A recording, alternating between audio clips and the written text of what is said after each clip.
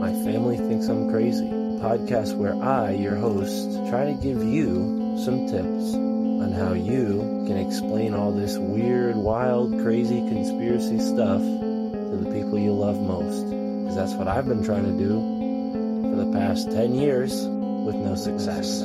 I've been telling everybody that our government is shady, but every time I do, my family thinks I'm crazy. The hollow earth, UFOs, aliens invading, fluoride in the water, they swear skies daily. When I talk about these things, they think I'm crazy. There's no escaping anymore the evil that we're facing. Illuminati mind control, they're sacrificing babies. The end of days, but anyways, my family thinks I'm crazy. What, they don't want to listen to you? No, they don't want to listen. They don't want to hear it. They're just like, oh, here we go, Mark. Off again with your... Mark being Mark again. Yeah. So, that's the thing about podcasts is when you're on the air, and it's like therapy, If I can't talk to my family about this stuff, I'll talk to you, Matt, and all our listeners. You'll just tell your whole podcast. Yeah. So who are we talking about today, Matt? They think that I'm crazy. They really think that I'm crazy. They really think that I'm crazy. My family thinks that I'm crazy.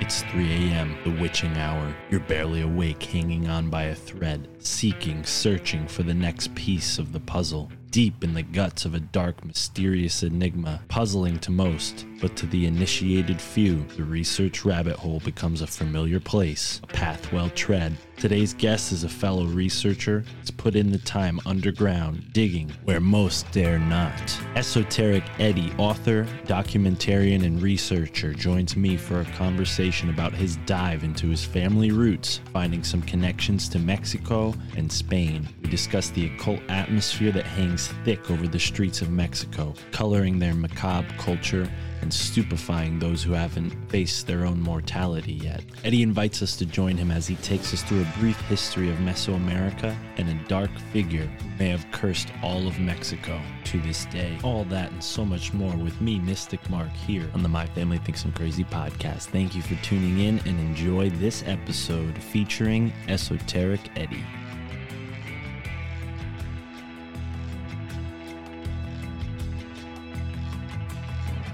Kingdom in question here is the Toltec.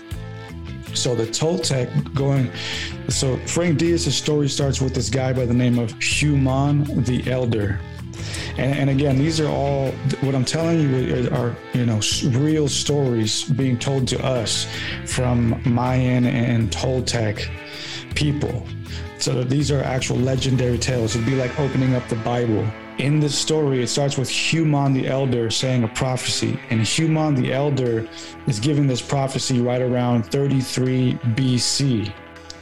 And it says that he has been alive for about 300 years. And he has seen his Toltec people from inception to that point in time.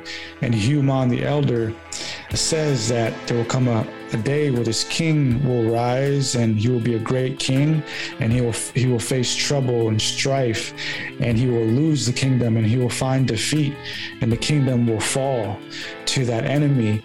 But that king will carry on as a spiritual leader, forever to be remembered as that spiritual leader who helped revive a spirit in Mexico as this new age was dawning before he left mysteriously.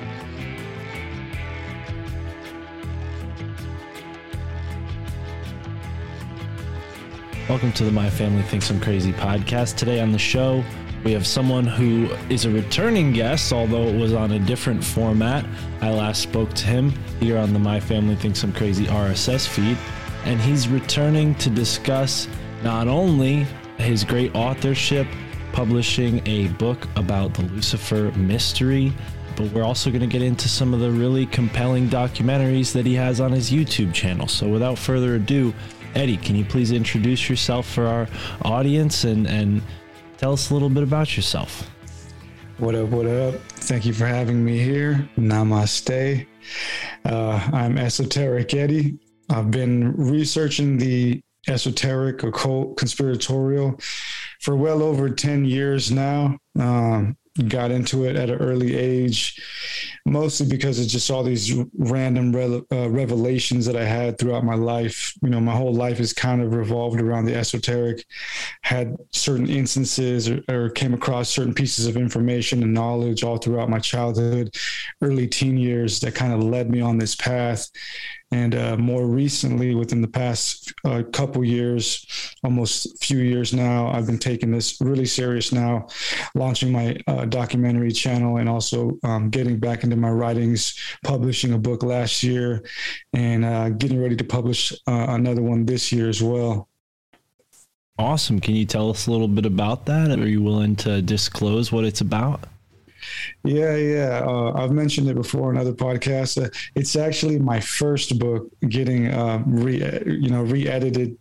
So it's technically my second book, but it's actually my first book. I released my first book back in 2018 when I was like 23 years old. And it was just horrible, to be honest. I was too eager. It wasn't professionally written. It was not professionally edited either. But I'm going through a painstaking, revisions right now, but it's awesome. I'm actually having a good time, like diving into the research and just adding so much more dense information. And I'm going to also get it professionally edited, just like I did my last one. But it's titled The Anunnaki Theorem. It started off as kind of like a brief rundown of what the Anunnaki theory is, kind of just like a pickup reader for somebody who's never heard of it before, to kind of as an introductory type of piece. But my views have changed on the Anunnaki and Sitchin's work and stuff like that since I dropped that book. So I'm like finding myself revising like the whole premise of the book now. And it's still going to be titled The Anunnaki Theorem and center around that, but it's more or less a comparative theology piece now. Right on, man. And kudos to you for recognizing that, hey, this needs some work. I better go and take a whack at it.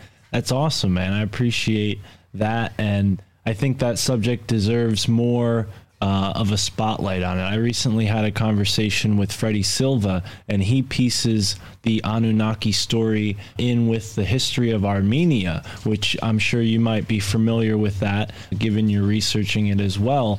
But I found that fascinating, that there's this whole political reasons why you don't generally get this information. People don't consider that often, that, the places that we are finding these amazing megalithic structures or places that have such potent history, unfortunately are sometimes in places that aren't accessible by typical researchers just because of the political whatever that's going on. I mean, there's a lot of wars that go on in that area. It makes it difficult to know whether or not you're going to be safe going over there to discover this kind of stuff. But wow, man, this is fascinating. You mentioned having a couple of sort of symbolic occurrences when you're a kid, certain information as you were growing up that popped out at you. We're the same age. I think you're born in 94 as well, right?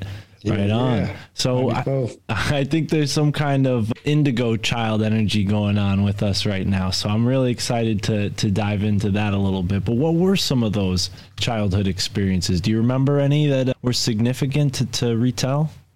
Yeah, man, there's a bunch. And one of them that I kind of mention a lot because it was impactful to me was I remember being in first grade and going to the library as we would like every week or so to pick out a new book. And I've always loved history, which is like which shows me that this was kind of my path. I've always loved history among other things, but I remember picking out this one book that spoke about knights and dragons and dinosaurs and stuff like that. It was a weird mix, but I remember there was like a chapter in that book about knights fighting dragons and also looking for the Holy Grail.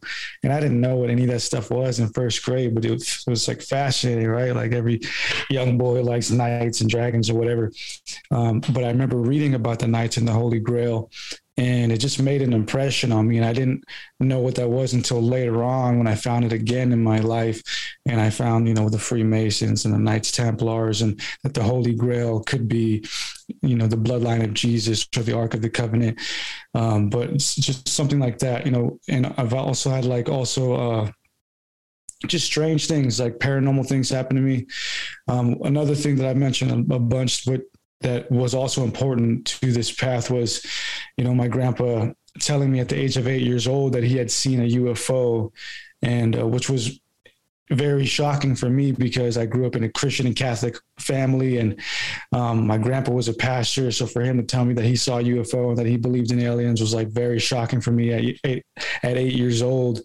But and I just recently released a live on my YouTube channel about another incident that I haven't really mentioned on podcasts before, but I remember being, again, around 7 or 8 years old, and I was at summer camp, and there was this summer camp supervisor who, for whatever reason, decided it was cool or a good idea to talk to me about the New World Order. And I don't remember how we got into the conversation. I just remember we started talking about the Bible and the book of Revelation. And then he told me about the New World Order and the number of the beast and all this stuff and the mark of the beast, and warned me about that when I was like 7 or 8 years old, warned me about the attempt that was going to be had by these elites. So just all my life, I just had these weird little pieces of knowledge and warnings and shocking moments when it came to the esoteric, the occult, conspiratorial. I mean, I could tell you endless stories, but, I don't want to take up all the time on that, unless you want to hear more. But just as an example, just stuff like that just always kept me going down this path.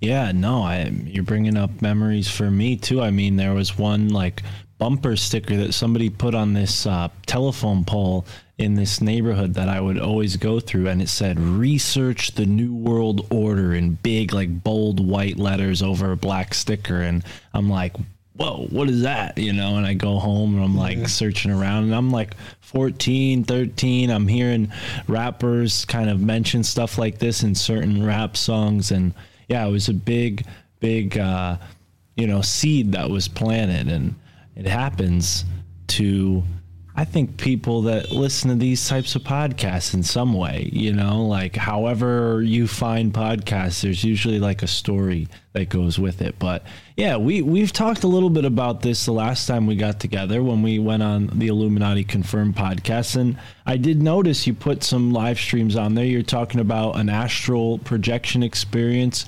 You also have another video about could AI be, a part of this New World Order scheme, which I'm with you there. I think the answer is pretty obvious, but we can maybe get into that later on, because I feel like there's a sort of deeper connection that you have to one particular documentary that you put out recently. And it connects to Mexico, which I understand you share heritage in Mexico. So I would love to learn about that and when you first became interested in going back and learning about, your cultural history, your heritage, and like who, your ancestors are. I think that's tremendously important. Absolutely. Absolutely. Yeah, man, it's an interesting thing because growing up, as a Mexican kid, I guess, right? Like I just always viewed myself as Mexican, when people ask me, what are you? I'm Mexican, right? But of course I'm American first. I mean, I never really like thought in those terms growing up, right? Like it was, especially when we were kids, we didn't think about identity politics. I mean, that's huge now. It's like taught in schools, but when we were kids, I mean, that was non-existent. So I didn't think in that manner. I just viewed myself as a kid, as an American person here in California, or when I was living in California. But I also, I knew that I was Mexican, and I had pride in that, my family members were Mexican and all that. But it wasn't until later on when I took a college course where it really dawned on me that I wasn't just this simple idea of Mexican, because what I now know is that first and foremost, the word Mexican is an indigenous word to that land, and it comes from the word Mexica, which means the anointed. And so it's a general word for all of the people of that land. And in pre-Columbian times or pre-colonial times, there were different ethnic groups throughout Mexico, and they all had their own culture, their own pride, and some ethnic differences, but they were all Mexica. Well, of course, the Spaniards came and they did their thing. And, we mixed eventually and we created a new ethnic line of people, which would be known as different things. Now we have Latinx and all these different identities for them, Hispanic. So growing up, I was always like, oh, I'm Mexican. But now I have this more kind of complex view of myself. I'm not Mexican, because a true Mexican is an indigenous person to that land. And the features that I have, and most, modern Mexicans, are a mix of the Spaniards and the Mexican. And so I probably have more Spaniard in me than I do Mexican. And it was kind of a bittersweet thing to find out, because all my life I had pride with Mexico and the Aztecs and the Mayans and this and that, and the pyramids. But come to find, I'm a mutt for one, but I'm probably more so Spaniard than anything. And but it's fine though, it's all good. Because and as most of us are, brother. I mean, Mexico is a colony, just like where I live in New England's a colony, and I'm a mutt too. I mean, I could sit here and probably list on both hands what my connections are to various countries through my ancestors. So yeah, there's no shame in that. I think there's a very interesting story that's playing out. And it's unfortunate that the social justice warriors kind of paint this weird light on it, but I think they've kind of made the idea of cultural synthesis a bad thing, when I think there's a good way to do that. There's a way to bring out the best in both cultures and fuse them together. We have plenty of examples of that with countries that were just trading with each other and not, colonizing one another. It is a sad and tragic story when we get into the finer details of what happened to the Native Americans, not just in Mexico, but all the way far as north as Canada, and even, I'm sure, all the way down south to Chile. So yeah, man, I think it's so much more complicated than like, oh, I have this much blood, or, I've always felt a very strong resonance with the Native American cultures. And I chalk that up to being born in a place where there were more Native Americans here. If you look at the grand scheme of time, the people who I share blood with have only been here for 400 years. So the land has more resonant energy with the Native American culture, to my logic. So yeah, I think that we're both in resonance there, man. Yeah. It was weird at first, but then, now it's fine. Like I said, I don't view myself in those ways. I'm Eddie, right. And I'm Eddie, and I love Mexico. I love America. I love the world. But yeah, I have heritage connected to Mexico because of my family members. But one thing that stuck out to me that I've never mentioned before, because it's a little weird, I found out through that college course that I was taking, and this was all by incident too. I'm sitting there, as I like to say, admittedly on the good old cannabis, taking my course, just eating. It was an online course. I was eating in my house, watching this video our professor had us watching, and I found out where my last name comes from, and it's a pretty fascinating story. So my last name is Cano, or else it's pronounced Cano, and I always thought it was an indigenous name. Cano, because you have Mexicano and stuff like that. But Cano basically is like I don't know what you would call that in language arts. It's like a suffix, right? Like a Mexicano is somebody who's Mexican, or you can say like a whatever, right? So, but I found out, right? So right at the crux when the Aztecs lost the war and eventually, were defeated and had to give up. Apparently, Moctezuma, the last Aztec king, his dying wish was for the new colonizers to take care of his daughter and allow his daughter to assimilate and be a part of the new kingdom. And they took care of her. I forgot what her actual Aztec name was, but she's remembered as Doña Isabel, or Madam Isabel. And she helped the colonizers, because to me, it was actually a romantic tale, really. There's a lot of blood and craziness, but it's actually a very romantic tale, poetically speaking. So Doña Isabel actually helped the colonizers assimilate the indigenous into this new world, into this new civilization that was unfolding. And the Mexicans loved her and the Spaniards loved her. So she was this mother figure who helped usher in this new world. And she had a total of 5 husbands throughout her life. And the first 4 all mysteriously died in mysterious ways. And she had some children with some of them, I believe, but it was her 5th husband who ended up outliving the rest of them, but ended up dying before her also, I think. It was her 5th husband who she had her multitude of her children with. And this 5th husband was a royal from Spain by the name of, I don't know if I'm getting the first name right, but his name was, I think it was Juan Cano. So Doña Isabel, the last heiress to the Aztec kingdom, had a husband and children with this husband who was a Spaniard royal by the name of Juan Cano, my last name. And as far as I can tell, he was the first Cano, if not at least the first royal Cano in Mexico who had kids with the last heiress of the Aztec Empire.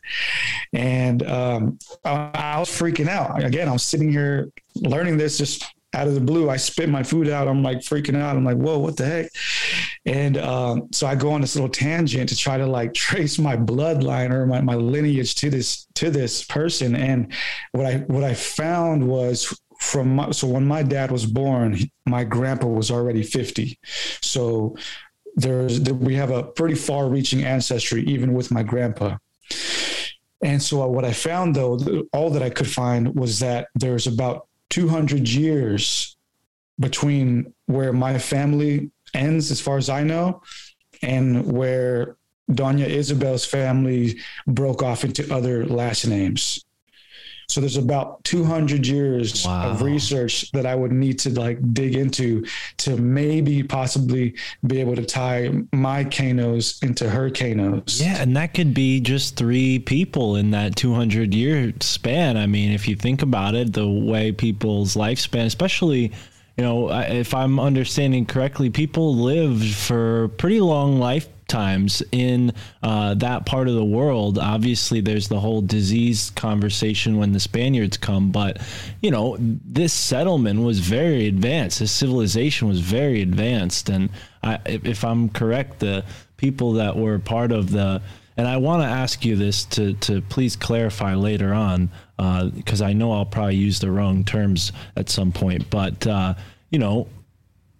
they were living very long lifespans. Now, to clarify, we have several different periods of time in Central American history prior to the Spaniards, right? So the oldest that we can determine would be the Olmecs.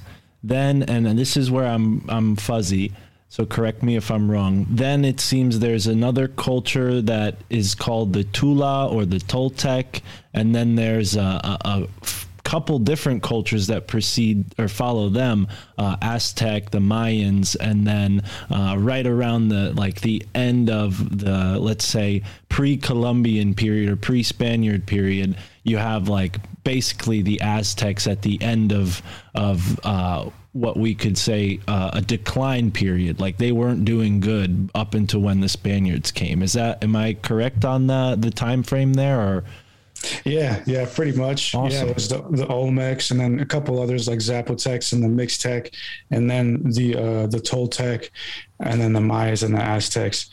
And the Toltecs are pretty much, I guess, in my view, regarded as like the last who were spiritual before things started to get like all weird and mixed up.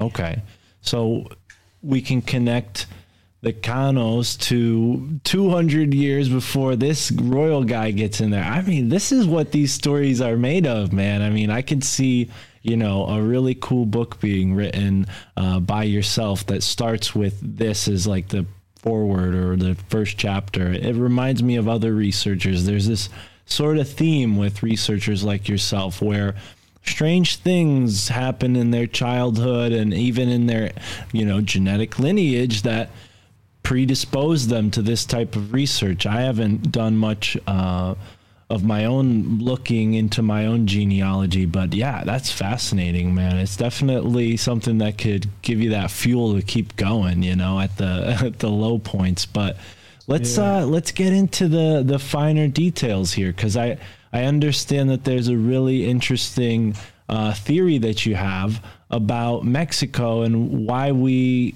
you know, see what we see there today with the cartels and this like really what seems from the outside like an unstable infrastructure. Now, this is an outsider's perspective, so I could be wrong, but it seems like there's a very strange occult atmosphere there as well. And it could be because Mexico's been cursed. Is that correct? Yeah, man. It's kind of just a theory or an opinion that I've kind of developed over the years. And for those who don't know, Mexico is riddled with occultism, primarily because of this cult or religion by the name of Santa Muerte, which translates to the Saint of Death. You know, and it's very common there for people to believe in this patron saint of death, who was kind of like a good luck figure in Mexico, and kind of relates to the Day of the Dead thing, but not really. Like we have a comfortability in Mexico with death. You know, that's why we celebrate our dead ones during the Day of the Dead, and you know we're okay with morbid or dark imagery. You know, that's always been a part of our culture. I mean, you can see even in Aztec and Mayan artwork, you'll see skeletons and stuff like that. So as a people, we're just comfortable with death and the imagery of it. But there is a religion, and I'm not an expert, not to be honest, I haven't even studied it that much, probably should, but I don't even know the history behind Santa Muerte, but all I know is it's very prevalent, and I've heard stories and I've heard documentaries about it, and I've met people in my personal life, and I know people back home that partake in it, but it's just a strange thing, man. It's a strange thing. And there's an altar that kind of looks like the Virgin Mary, but it's a skeleton. That is like the more common one that people pray to, among the many other weird voodoo and occult type things that we do over there. And the weird thing is that all the cartels, or most of the cartels in Mexico, believe in this religion. That's kind of the default religion of the cartels over there, is Santa Muerte, because they partake in killing every day, you know, if it's not through actual killing or through the selling of lethal drugs and all these type of things. And there, I don't know if most people know, if people know this or not, but for those who don't, there was a shift in what we call corrido music, kind of like, you know, the typical Mexican music that you'll hear at like birthday parties or whatever, right? Like with the accordion and whatever, like the Mexican ranch music, corridos and stuff like that. There was a shift in that music. I'd say when I noticed it, it was like around 2010, where it kind of similar to like a rap.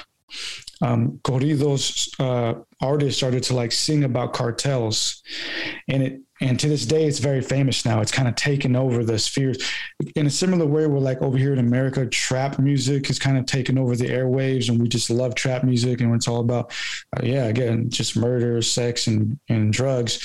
There's artists that have taken over the corrido sound, or the Mexican, you know, folk music, and instead of singing about love and heartache and the things you know, your family and the land and stuff like that, it's now just all about killing and sex and drugs, and the young people love it. And when I was in high school, you know, having Mexican friends, they loved it. You know, that was their shit. You know, but I always thought it was kind of honestly just kind of sad to see, you know, because it was just driving us further and further into this madness of glorifying cartel culture.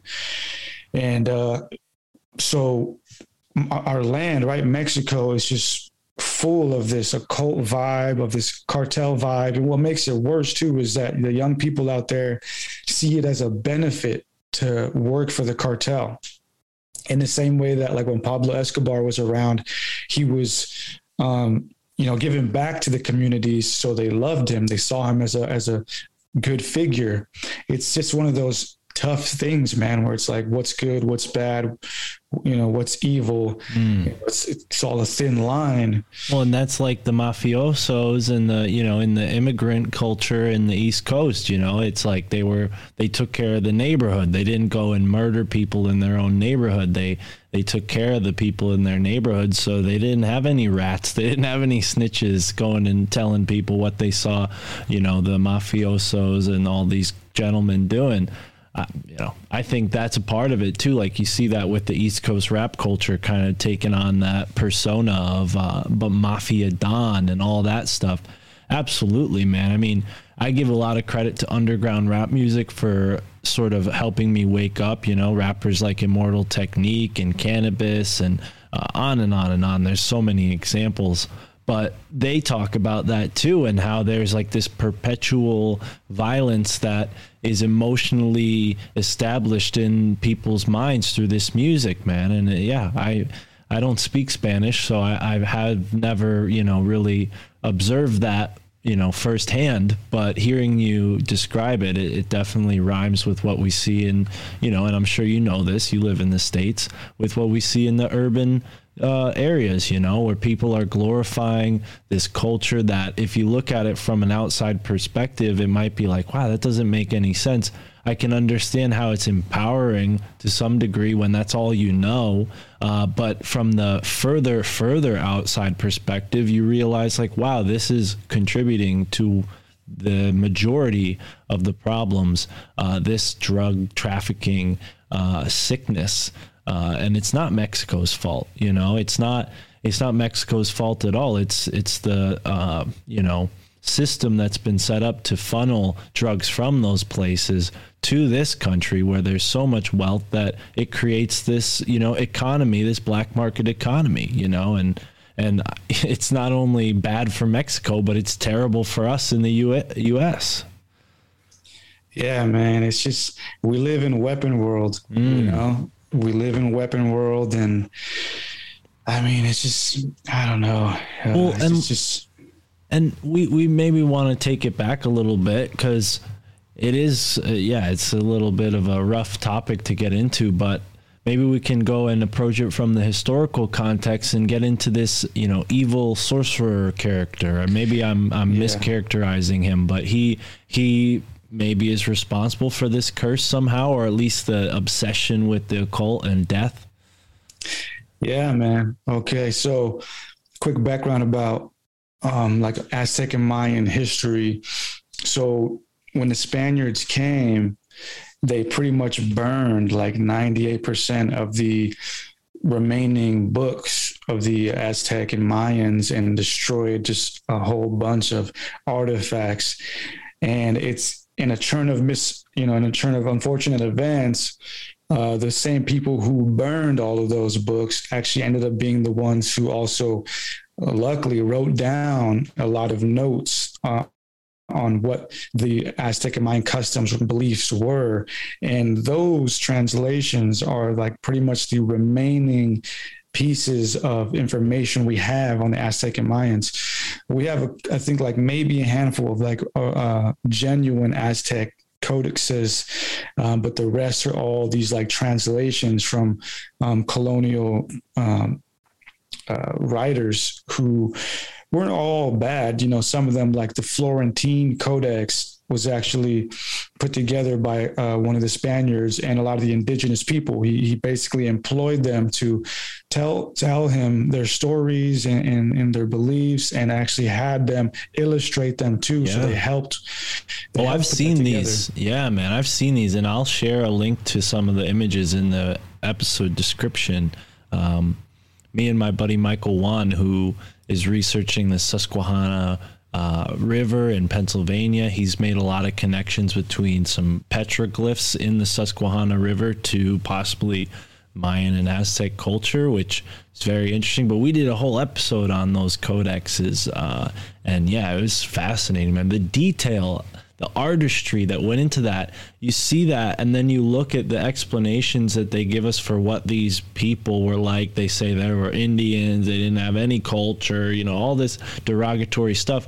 how do you explain how like they made that? Like, it's so beautiful. And like, apparently they never had tools like that to create art before the Spanish came. So they were just naturals. It's amazing. Yeah. Yeah. So among all of those stories emerges the story of Tezcatlipoca, which was this evil wizard, as I've coined him. And does that, sorry to interrupt you again, but does that word mean hummingbird? Am I right about that? Is there something about a hummingbird that fits into this, or am I taking another story and shoehorning it in? Yeah, you're thinking about he has a hard name to pronounce, but I think it's like Huitzilopochtli. It's with an H though. That's a different god. Okay. Tezcatlipoca roughly translates to smoking mirror. And he's a trickster god. He's this sorcerer god who would carry around a mirror with him, which kind of is like a symbol for his deception, his magic like abilities, because he would do all these weird little magic tricks and stuff. So that was his name, Smoking Mirror.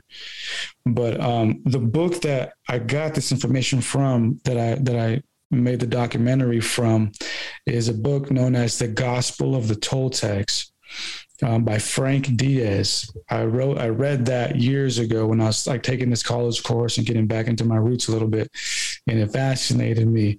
And Diaz's book is a culmination or an amalgamation of all these different stories and fragments from all the lost knowledge put together. So he put all these different fragments together and gave us the chronological order of Tezcatlipoca's story. And it's a fascinating story. So like we mentioned, we had the Olmecs and then a couple other cultures, and then the Toltecs. And then after the Toltecs, it was basically the Mayan and the Aztecs, and then the decline. The Olmecs are a mystery to this day. They actually set the foreground for what would be the rest of the Mexican culture and art style and spiritual belief system. And then after them started coming these other people. But the kingdom in question here is the Toltec. So the Toltec so Frank Diaz's story starts with this guy by the name of Human the Elder. And again, these are all, what I'm telling you are real stories being told to us from Mayan and Toltec people. So these are actual legendary tales. It'd be like opening up the Bible in a way. So in this story, it starts with Human the Elder saying a prophecy, and Human the Elder is given this prophecy right around 33 BC. And Human says that he has been alive for about 300 years, and he has seen his Toltec people from inception to that point in time. And Human the Elder says that there will come a day where this king will rise, and he will be a great king, and he will face trouble and strife, and he will lose the kingdom, and he will find defeat, and the kingdom will fall to that enemy. But that king will carry on as a spiritual leader, forever to be remembered as that spiritual leader who helped revive a spirit in Mexico as this new age was dawning before he left mysteriously. So that's Human the Elder's prophecy. And then Diaz kicks into the story at full speed. And I'll just kind of summarize it, but the story is about a legendary leader who, kind of like Christ, there is some pseudo information on. There's not much real evidence for his existence, but there are stories about him, like the apostles and their gospels. And this king, his Toltec name was Quetzalcoatl, which means one reed, because they would name their children based on the day or the year that they were born in. So he was born in one reed. So we can just call him One Reed, or Reed for short. And so One Reed was born, and his dad was the king of the Toltec kingdom, but his dad was murdered by his uncles, and then his uncles tried to dispose of him, but they were unsuccessful. And the tales kind of tell this like symbolic tale of them trying to kill him like 5 or 7 different ways, and they're all like symbolic. Like one of them's like throwing him into like a pit of ants, and the ants actually carry him to like safety. So they're all like these symbolic like deaths or attempts at deaths, and eventually he's thrown in a river, And the uncles think, all right, we've done it. He's got to drown. He's a baby, but he actually just floats down the river. And this like elderly couple finds him and then brings him in and takes him under their wing. And when he's old enough, they tell him, who he really is and tell him about his dad. And so he gets this courage instilled in him. And eventually he goes back and he kills his uncles and he takes over the kingdom. But before he's initiated into being the king, he goes into education under the priesthood, under the Toltec priesthood. And he goes into meditation for a number of years from the age of 27 to about 30 or 33.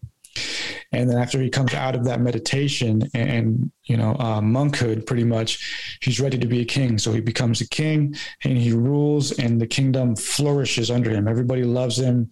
He gives, awards to those who are crafty and who are hard workers. And it's just flourishing. Everybody loves it. They're having a great time. And then out of nowhere, becomes this weird sorcerer, starting off in the forest. He comes into the kingdom through the forest, and he's known as a shapeshifter. And he first appears as an old man to this bystander who's gathering firewood. And he just appears as this crippled old guy, and he walks up to him and he says, "Hey, I'm looking for one Reed." And he says, "Well, that's my king, and he's like, and the old man says, "I need to speak to him." And he says, "Well, that's the king. You can't just speak to the king." And he says, and then the old man picks up a dead flower, or the sorcerer picks up a dead flower and turns it back to life and says, "Here, give him this and tell him that I need to speak to him." And this spooks out the guy, and he runs away and tells his king what had happened. And his king goes to see him, goes to the forest to find this weird old man. And when he goes there, he finds the old man, but the old man is delirious and kind of, dazed and doesn't know what he's talking about. He's like, "I don't know. I didn't ask for you." So it's this weird, like, what's the word? It's like foreshadowing, what's to come. And Tezcatlipoca is playing mind games. He starts to sow, the thoughts of doubt and fear and anxiety in one Reed from then. And the story goes on, and there's all these just strange trials and tribulations that Tezcatlipoca puts on to Quetzalcoatl, or one Reed. And slowly but surely he breaks down one Reed's spiritual guard and also the spiritual guard of the people, starting with sex. And Tezcatlipoca enters the kingdom disguised as a whore with a couple other whores and tries to instigate, one Reed into having sex with them. And one Reed, he's a spiritual guy. One Reed is always paying. And an interesting thing about the story is no matter what happens, no matter what obstacle Tezcatlipoca puts in front of one Reed, he always resorts to meditation, which I think is was said in purpose. It's purposeful. It's kind of a symbol to the power of meditation. But one Reed refuses because he's a celibate monk and he's spiritual. But some of the townspeople see these whores coming in and out of the temple, the royal temple, and they start to think that, there's prostitution going on. So they start to get envious, and some of them start to partake into prostitution. And then some of the priests start to take into prostitution. And then some of the women of the kingdom start to get jealous. And so they start to kind of throw themselves out there promiscuously. So it starts with sex. So Tezcatlipoca breaks everybody's morality down with sex. And then he starts to do a couple other things. And eventually he starts to kind of like rally the people against the kingdom, against the empire, and show that the empire is weak.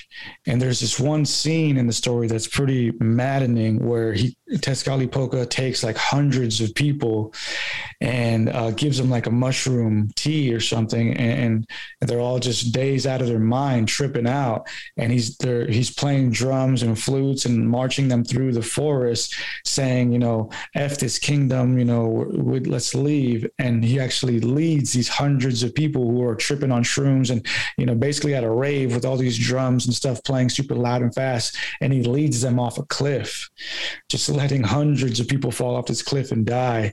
And it says in the story that, some of them are trying to, come back up. Some of the survivors are trying to climb up, and he just bashes them in the head. So he's just this maniacal guy who just keeps instigating things behind the scenes. And eventually, he just tears down it all. He just tears it all down, and all these weird bad omens start to show up, and the people think that, like there's famine, there's droughts, and there's these strange omens, and Tezcatlipoca gets it. The people to believe that all of this is happening because of one reed, and that it's one reed's fault. So the people, but right before the last act that he does is that he convinces the people, Tezcatlipoca convinces the people that in order to end all this famine and destruction and craziness that's been going on, is that they need to go to the neighboring kingdom and sacrifice the king's daughter. And the people, they're like, okay with it. They're like, yeah, if that's what it takes, so they take the neighboring king's daughter, and they sacrifice her in front of the city. And then from there, all hell breaks loose. And now human sacrifice is introduced to the kingdom and to Mexico for the first time, according to these legends. And it just gets crazy. I mean, there's parts of the story where one of Tezcatlipoca's servants kills an old lady, skins her face, and then wears it and runs around the city. And then people start believing that if you sacrifice one another or oneself, that will bring, abundance to the land. So all this is going on. And while this is all going on, one reed is just trying to meditate, keep his cool, keep his calm, but the people turn against him. And then he basically gets driven out of the kingdom. And as he leaves the kingdom with his last band of followers who are still loyal to him, and as he leaves, he tells them to abandon their riches, abandon everything that they knew and that they own, and that, the Toltec kingdom is no more.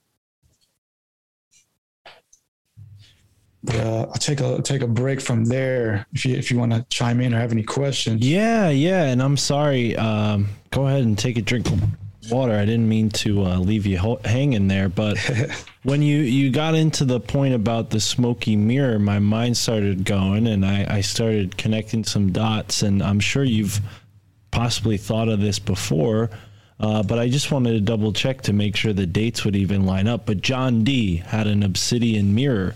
And I'm wondering, is it possible that there was some sort of, trickster entity that was operating through this smoky mirror, or this mirror that this guy had? And, maybe that, not the same mirror, but that same quality, because it was also obsidian.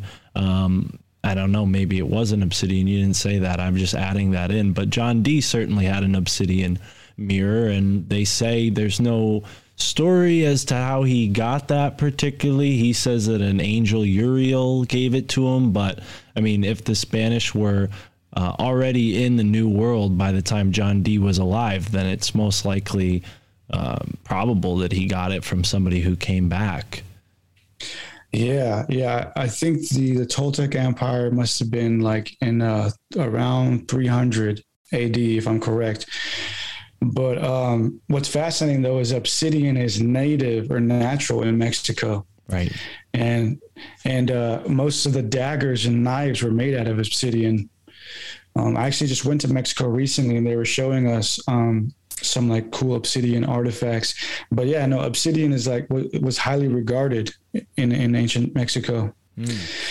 So there could be a connection there. There could be a weird trickster spirit. Well, yeah. And I mean, I have a lot of crystals. I don't think that any of them possess some kind of spirit inside of them, but they're also, fairly handled before they get to me. They go through all sorts of processes outside of my own control before I buy it in a crystal store. I've never mined crystals myself, but I had to imagine that if you get your own obsidian from the right source in the right ceremony, maybe it has some sort of deity or consciousness that's attached to it. Because John Dee, I mean, he talked about these tutelary spirits, these energy spirits of the land, and allegedly that helped them find the right places to lay roots in the early, colonies in North America. I actually had a researcher on this show, Peter Shampoo, who talks about a ley line that connects from the Aztec, pyramid complex all the way, this straight line that goes through most, if not every major city along the East Coast up into where I live. And what's strange, why that's so important to me, is because I've been researching Skull and Bones for almost 10 years now, since I met a gentleman from Arizona who told me all about Geronimo and how his skull was taken by Prescott Bush to the tomb in New Haven. And you talked earlier about the, morose and morbid imagery and symbology that's very present in those cultures. And, I don't think this was a part of the Toltec society, but the Aztecs were certainly sacrificing people. And I mean, if you buy into the darker conspiracies about Skull and Bones, they were possibly behind the sacrificial killing of the king, JFK, or even the sacrificial destruction of the towers in 9/11. I mean, it goes that far, and who knows what the occult significance of that is, but there's certainly that ley line connection. I mean, it's certainly strange. Yeah. Have you ever thought about what the 322 in Skull and Bones means? Yeah, everybody asks me that. I've heard the theories that, there's one that makes the most sense to me that nobody likes, is that it was founded in 1832 and it's the second chapter of a German organization. So they just took the number 2 and added it to 32 for the year. But there's also the more interesting theory about Demosthenes, some Greek god of something or other that they took a liking to and put that in honor of him. But Graham Dunlop from the Grimerica show actually had the most interesting connection to 322, and I don't remember what he said. So if you have something, please share it. Yeah, this just came across as I was doing other research about the Bible. I found that the verse in Genesis 3:22 says, and I'll read directly from here. And the Lord God said that man has now become like one of us, knowing good and evil. He must not be allowed to reach out his hand and take also from the tree of life and eat and live forever. Boom. Wow. That makes sense. Right? It's like they're all about trying to be God. I just thought that was fascinating. It's like, and man has now become like one of us. Yeah, absolutely. Wow. And in light of what I learned about New Haven, and this is a big tangent from what we were just talking about, but the New Haven Green itself, which has thousands of bodies buried under it. Now it's a public park that people walk on.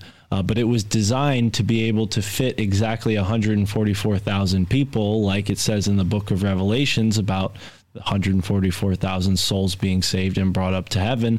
Not to mention, you can interpret the name New Haven, Connecticut, where Skull and Bones is, as New Heaven, right? New Jerusalem. And there's even the Angel of Peace, Mary Magdalene, portrayed in a statue on one of the big rock features that you can see in the skyline of the city.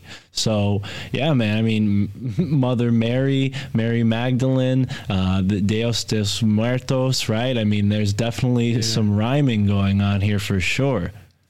Yeah. Oh, yeah, dude. It's a weird game being played.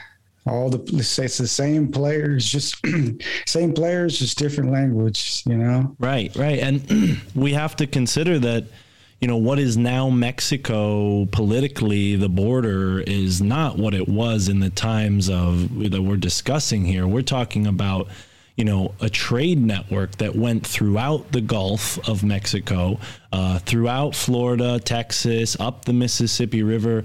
Another researcher who was on the show recently, Rick Osman, he was talking about how they had a patented type of pottery. It was a specific brand of pottery that would contain cocoa or cacao, right? And they would sell it all throughout the North America, and it could only have come from Mexico and South America, right? That's the only place it grows. So there was clearly a larger trade network and cross-cultural pollination going on here. And yeah, man, I think personally, I know that, again, this is tangential, but you'll definitely find it interesting. My thought is that Skull and Bones took the mantle up from the Freemasons and the Rosicrucians, who saw the New World, saw the occult nature of the New World, and went in and subsumed it. Like, they took it over and inverted it so that they had the connection to the land and the natives didn't. And it's tragic, you know. You see that in the reservations, right? That's why they moved everybody away from their homeland and disconnected them from their people and mixed them all up. And yeah, it's just that's, you know, what I'm working on right now is some Skull and Bones research, if you couldn't tell. But dude, I just stumbled upon, I've always heard this book about this book, but I didn't actually get into it until today. And that is The Creature from Jekyll Island. Yeah. Have you read that one? I have it. I haven't read it yet, but it's right behind me on my shelf here for sure. Own it. Dude. But yeah. So apparently, and I don't think he mentions this in the book, but this is from a different person, a part of that whole field of study. But The Creature from Jekyll Island is about how the Federal Reserve came to be from Jekyll Island off of the coast of Georgia. But there's this other guy, he's like a Christian guy from I think the 80s or 90s, who also found out in his studies that on Jekyll Island are like just this, and in Georgia, there's a bunch of these Indian burial grounds, and on the building where the Federal Reserve was instituted, underneath that building, there is an altar belonging to a strange set of 8 to 9 foot skeletal, quote unquote Indians, who would sacrifice children on that altar. Whoa. And wait, so the Federal Reserve building that you're talking about, that's in Virginia, right? Isn't that?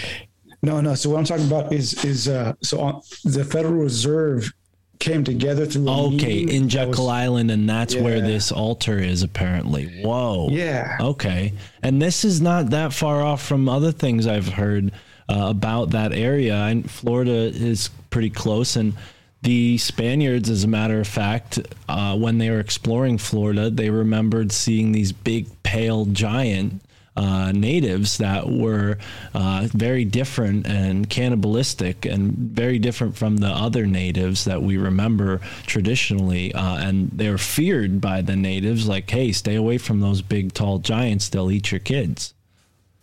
Yeah, it's strange. I think they're called the Timucua, but there's like these strange skeletal remains over on Jekyll Island and somewhere in the area of these like 8 to 9 foot, what we would call Native Americans, but I mean, they're different than any other Native American group. You know, they're 8 to 9 feet tall, and they have these like seemingly Middle Eastern styled altars.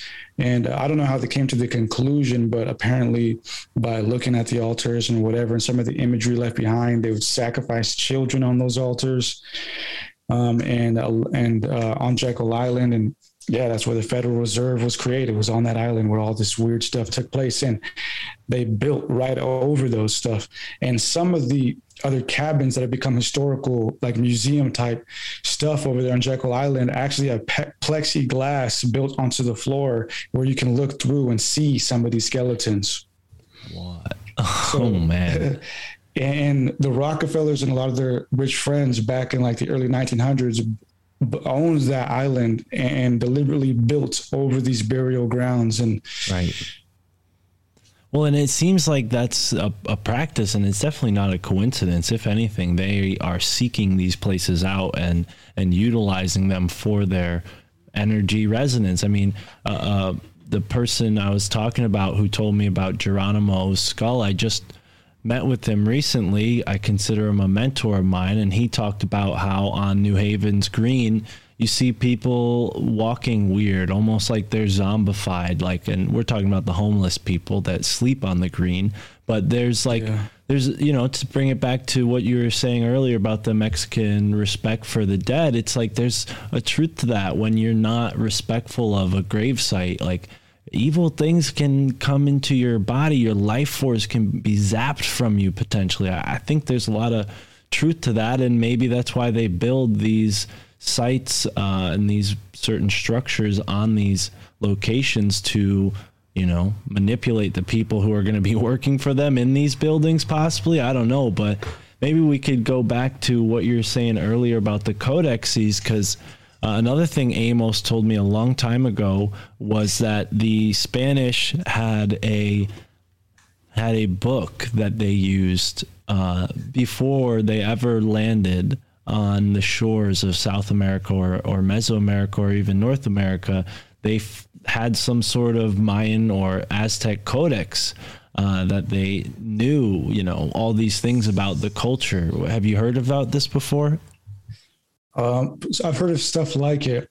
Diaz in his book refers to what is known as the Teo-Moxtli, which means the divine book, you know. But just like the burning of Alexandria or the Library of Alexandria, I mean, we lost almost everything there was to know about, you know, our Mexican people through the colonization. But yeah, we probably lost so much interesting and fascinating stuff. But yeah, that's the only one I've heard of was the Teo-Moxli, which is the divine book, which apparently held all sacred knowledge and history of our Mexican people. Yeah. Yeah. There's so many fascinating facets of this story and the history of this place. And I have a couple maps over my dining room table of the Yucatan Peninsula particularly, and it shows like all the different archaeological spots and whatnot, and I love just looking at it. There's so many things to take apart and examine, but I've never been outside of the States, not yet, so who knows? Fingers crossed. If I ever do get down there, maybe I could contract you to help me make my way around. I'm sure you know a little more than I do, but yeah, man, if you want to switch gears, because I know you cover a lot of different topics on your YouTube channel with various documentaries, and your book is about an entirely different subject from what we've discussed here today. So if anything, credit to you for being so well versed, man. I appreciate being able to go into that. Is there anything that you want to leave us with on that particular subject before we switch topics? Anything you were hoping to say or add? Yeah, man. It's a fascinating story. You know, definitely read Diaz's book. Also check out my documentary at Esoteric Eddie TV. But yeah, man, that's just kind of my view of it, man. It's like, I think that in my humble belief, I think that it was Tezcatlipoca and everything that he did that at least set the domino effect that would become the occult riddled and murderous riddled Mexico that we have today.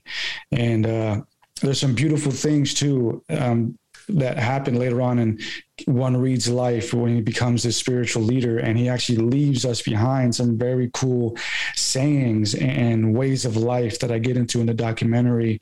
And he basically says, just never forget the Toltec way, you know, the spiritual way. And he ends up burning himself on fire, you know, he just goes out like a G, you know, like a real spiritual guy.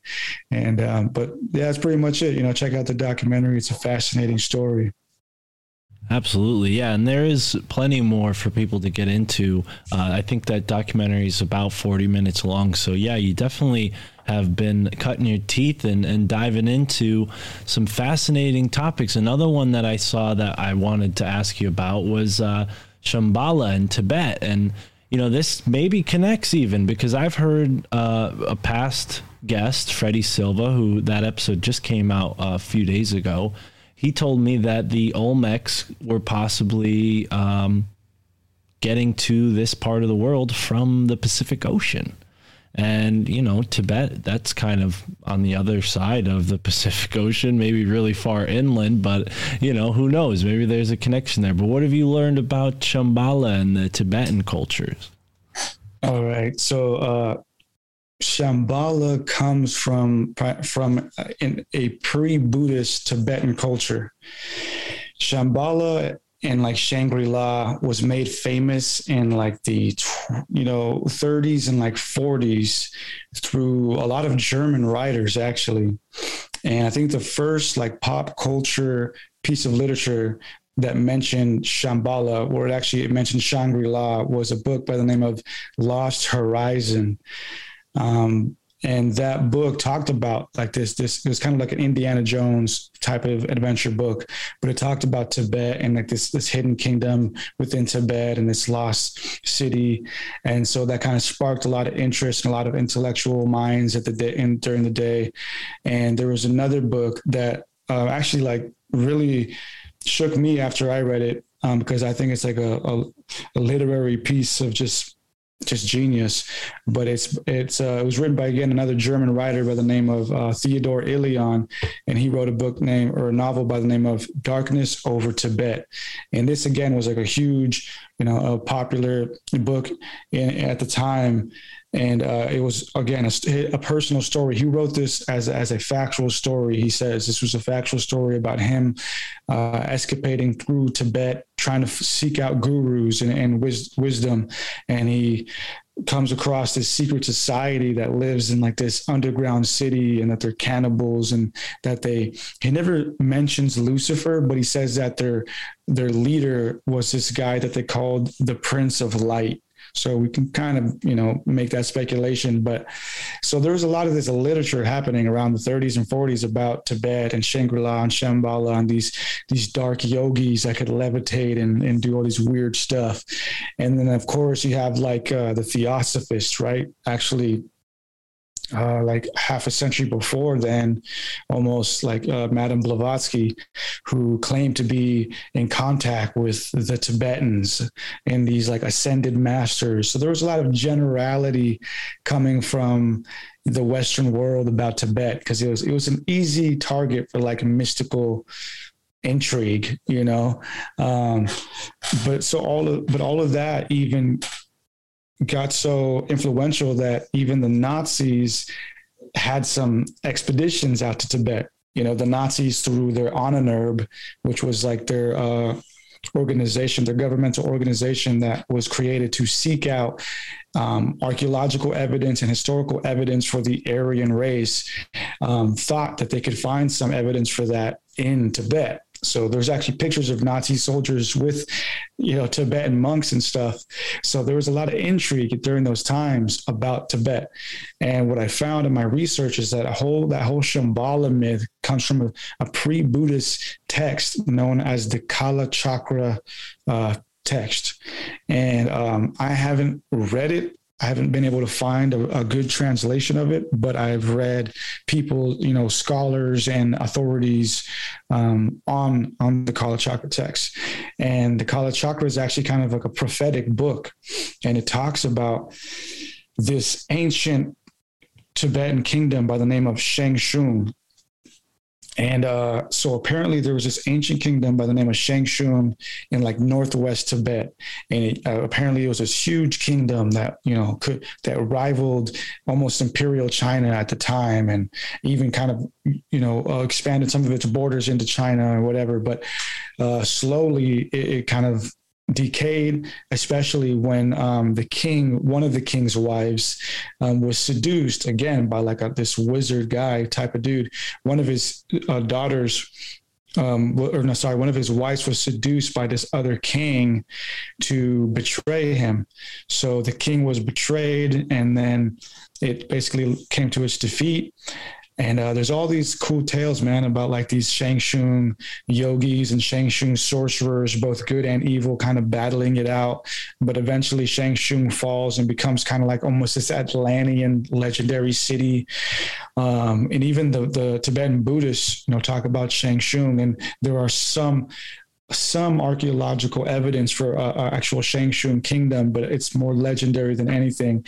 But it was the Shangshung people that told us about this place called, what was it called? Tajik or Tajik. And it was a mystical city. that was later transformed from out of this realm. And the Kalachakra text talks about that. It talks about Tajik, which is basically synonymous with what we know as Shambhala, being hidden from the world because we became undeserving. So after Shang fell and the people became, just barbarous and lost the Shang way, Tajik, or its center, or Shambhala, became hidden. It got transported to a realm parallel to ours, or almost like hidden within the spectrum of light or whatever, existing in a different plane or parallel dimension. And the Kalachakra talks about that in the end of days, there'll be enemies that intrude into Tibet, and this war that's going to happen is going to be so wild and dangerous that it's going to cause Shambhala to be opened again. And out of the doors will come this Messiah figure who will come and actually destroy these evil doers, and then gather and rally his people, and then go back to Shambhala one last time before they close the doors for good. Wow. I mean, immediately my mind went to Tajikistan, which is a country next to Afghanistan, Kyrgyzstan, Pakistan, and a bunch of other of those Central Asian countries. And it is sort of located in that same region. It's sort of west of the what we now consider Tibet. But who knows? Maybe in those days it could have been translated and remained a part of that culture as Tajikistan. But that's very interesting. Yeah, I've heard a lot about Shambhala. Where do you fall on the Hollow Earth thing? Because there's so much talk about these underground cities and caverns. Even here in the States, we have Mount Shasta has a bunch of underground stuff underneath it, apparently. And even down in Southwest America, the Hopi talk about surviving a cataclysm by being brought underground by ant people, which Ancient Aliens has hammered this point in ad nauseum, but the Anunnaki and then the Hopi word is very similar. Yeah, I love the Hollow Earth theory, and I believe in it. I mean, because we have caves. Yeah, I mean, we can see that there are caves, and there are humongous caves all around the world. So we can only assume that some of these caves lead further and further, and there might be unexplored parts of these caves, or just altogether unexplored caves. In Mexico, in the Yucatan Peninsula, there are some crazy number, like thousands of cenotes, and cenotes are these hollowed out cave structures, pretty much that go down sometimes hundreds of feet, and at the bottom of them are like these beautiful lakes that you can go swim in. But even underneath those are more caverns and whatnot. So yeah, man, there's definitely some Hollow Earth stuff going on. Absolutely. Yeah. And I think there was something else that I was saying there, but I forgot it too. Don't worry about that. We've talked about dark not shamans, but like dark sorcerers that have come up in two areas of the world. But I know you spent a lot of time researching this Lucifer character. Do you think there's a certain archetype at foot here? Like, do you see aspects of Lucifer in those two characters we discussed before, or do you think there's an entirely different archetype at play with Lucifer? I think Lucifer came later, at least contextually. Because we don't see that word until the Latin Vulgate, which was the Latin translation of the Bible in the 4th century AD. Right. I think I mean more like, not that Lucifer, preempted them or anything, but like there's a cultural archetype that exists there in Tibet, in Mexico, and then it expresses itself maybe later on in Western culture as Lucifer, or is that maybe just a different sort of symbol set? Yeah, no, I think there is an archetype there for sure. There's always been like this archetype of a trickster or rebellious or even maniacal spirit, throughout all cultures. And it could be a real thing, man. It could, like, if we break it down into like Gnostic terms or like simulation terms, it's like there's really only the one, and then there's like these rays of archetypes, and they just kind of change shape, change name over time. And sometimes I view it that way. Like, for example, sometimes I feel like all of the divine feminine or all of the feminine aspects are kind of just one way or another, just the Gnostic Sophia. And like Sophia, like in the Gnostic way, kind of just forgot where she came from and like has to get back to that source. So it's almost like this like Neo and Agent Smith thing where, like, especially in the newer Matrix, which a lot of fans didn't like, but I liked how like they lost or forgot who they were. So that's kind of how I view it sometimes. Like, these archetypes get reborn or rehashed and they forget who they are, but it becomes dangerous when they remember who they are. So it's like, no matter what life or what time period or what culture these archetypes get reinstated in, they always have an inclination to go back to their true self, which is this either this evil, force or this good force. So all throughout history, we're really just witnessing this ongoing battle of this good divine feminine and it's like evil, divine, I guess, masculine. Right. Yeah, there's definitely something larger at play. It's never just like one culture. I've been using the word rhyme a lot lately, but it seems to rhyme. There's this correlation that crosses all these boundaries. And yeah, man, you brought up the Matrix, so here we go. But Keanu Reeves, I was just looking into his life story and his history a little bit. And the first play that he ever acted in, believe it or not, would you stop? I can't, you can't keep talking to me, Tara, while I'm talking. You keep distracting me. Well, we can't hear you because you're not on the mic, so just stop. You already did. So, all right. So sorry about that. So the first play that Keanu Reeves ever acted in was a Faustian legend. It's this play called Damn Yankees. It's a modern retelling of this Faustian legend, the deal with the devil, the bargain with Lucifer for knowledge. And, maybe it's not Lucifer, but yeah, fill in the blanks here. Is that part of what you've researched, this Faustian story? Yeah, man. It's just like, I don't know. I mean, for example, where my mind goes with this is, strangely enough, is with DMX, right? The rapper who just recently passed away. He is an interesting guy, man. Like he didn't hold back when it came to talking about spiritual things. And you can find a lot of interviews out there of him, if you haven't watched him before, talking about the devil and people selling their souls and God. And he claims he's met the devil. I think he said he met the devil in Arizona, but sounds about right, dude. Super hot. Man. But yeah, man. And then, of course, like Christ, right? In the story of Christ is tempted when he's out in the desert meditating, and then one read, and then the story of the Toltecs is continually instigated, but always falls back into meditation. So it's like, there's always this like, like sly, car salesman figure that shows up throughout time who's just trying to instigate us and give us a deal. I got a good deal for you. And then we always fall for it, and we never know that the fine print is our soul.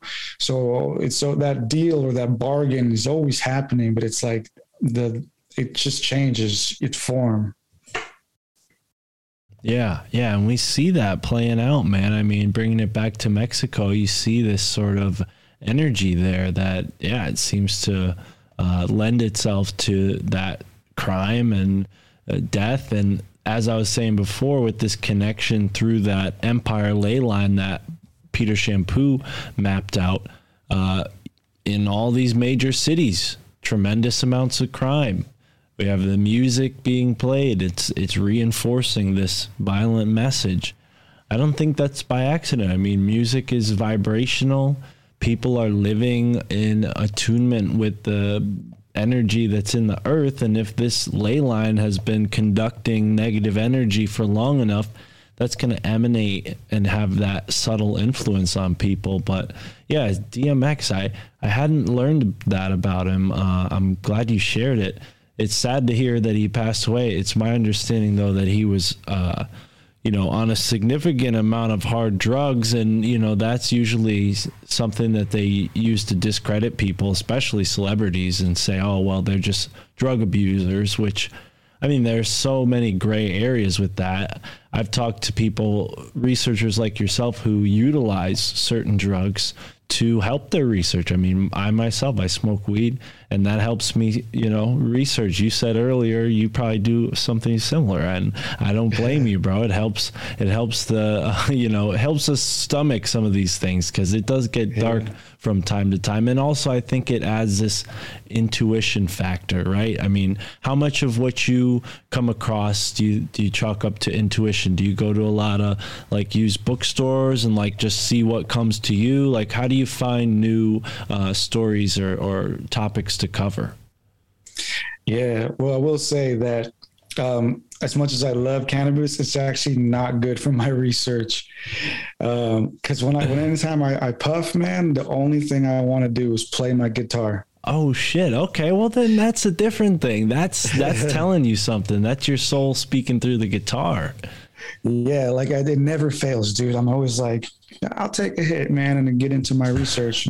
Take a hit. 10 minutes later, just staring at the guitar. I'm like, yeah, I'm going to go play. So, yeah, but it's played its role all throughout my life. But when it comes to finding new things, man, I've developed certain research habits that are kind of just my go-to, but the only advice, or I guess the only thing I can say is I just go out there. Like you said, I'll go anytime I go to a new city. One of the few things I always look for is the bookstore. Where's the local bookstore? That and the ramen spots, never fails. Where's the ramen? Where's the bookstore? And so I'm always going to use bookstores, or even if it's somewhat of a commercial bookstore, and I just spend my time there. That's one of my favorite things to do, to be honest. That's actually what I consider fun, is going to a bookstore and just I'm with you. Yeah. And just having nothing else to do for at least an hour. Don't call me, text me. I'm here. I'm looking at every single title until I'm satisfied and I know that there's nothing here that I need. Cool. But there's a lot of different things I've developed. So whenever I'm reading something and an author mentions another author or another source, I never just glance past that ever. If an author or some type of material mentions somebody else or a source, I always write that down or something. And so my goal or my mechanism is I'm always trying to dig far back as I can into any material. So I'm never going to just read one author. I'm going to try and dig as far back as I can, into that information. So that's kind of one of my mechanisms or one of my habits that I do. But a lot of times, this is what's delicate about it, and what kind of makes me a little nervous, is because a lot of times some of the information that I come across that is life-changing just came to me. And had I not taken that left turn, or had I not looked at that, or had I not asked this question, I would have never learned it, or maybe I wouldn't have learned it until years later. So that part of it is exciting and a little nerve-wracking, because I'm like, damn, there's probably so much that I'm missing on, but it's okay because everything that I need to know has been unfolding. That's so beautiful. I'm so glad you said it that way. And I shouldn't leave out my girlfriend, Tara, who's listening in on this conversation, because we both love going to used bookstores. And I think there is this sort of madness that ensues when you start picking up on certain synchronicities. You're like, oh, I need more. But that almost gets in the way. You got to slow it down, hit the brakes, and let it come, let it happen naturally. And the way you put it was very brilliant. So, yeah, man, I think you and I definitely... we haven't been in the same states, I would imagine, but we'd probably go and hang out in the same places for sure. We might run into each other if we lived closer. But yeah, man, I wonder how much of your research is primary sources like books. Do you do a lot of research online and then look for books then to buy, or do you rely more on books? Because I think your recent video on AI, maybe we can get into that from where we get to from this question. Yes, yes. So all my life, I've been building a personal library, RIP to the lost books along the way. But I have amassed at this point a little over 200 books in my personal library, which is nowhere near where I want to be. But I don't collect books to read all of them. I mean, I would love to read all of them, but I collect books to have a library at home, because it's nice to like sometimes be like, oh, like, I'm looking for a source and I can just literally turn my back and there's one right there. So I actually utilize my personal library as a source material for when I'm doing research. And sometimes I'll even try to start there. I'm like, if I can't find it on my shelf, then all right, let me turn to the internet. And, but I love the internet, man. I love my little phone, man. I see it as like my R2D2, you know what I mean? Like this thing tells me everything I want to know. And I also utilize, and I'm going to give you a gem right here if you don't already know this one. One of my main things that I use online is a spot called archive.org.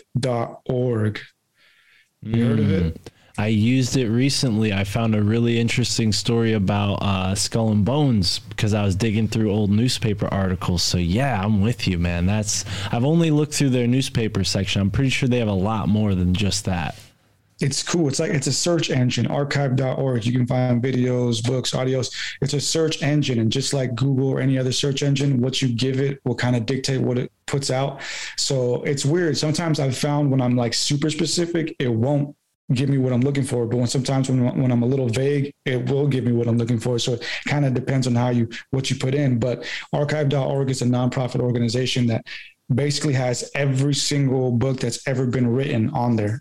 Just about. Some of them aren't free, so some of them you can't download, but you can borrow them like any other library for like an hour. I'm thinking of another website. You're talking about internetarchive.org. I know what you're talking about. Yeah, for sure. Maybe the URL is different, but yeah, I remember it as Internet Archive. Yeah, for sure. All of those books on there. I mean, there are some real obscure ones that you'll find that, to your point, I mean, you got to know what you're doing on there.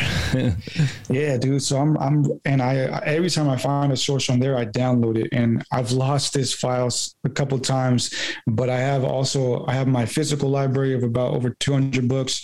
And then I have my digital PDF library that I've amassed over my research over the years, which is probably pretty close to 200 at this point too. So I have a PDF library of things going as far back as like probably the 1500s. So sometimes I have to strain my eyes and read like old English and weird stuff, but I love it, man. I love diving and connecting with books and writers from all the ages. So it's one of my favorite things to do. Absolutely, man. Yeah. And I'm with you. I have a bunch of books over my shoulder. As you could see, last time I counted, it was near like 500.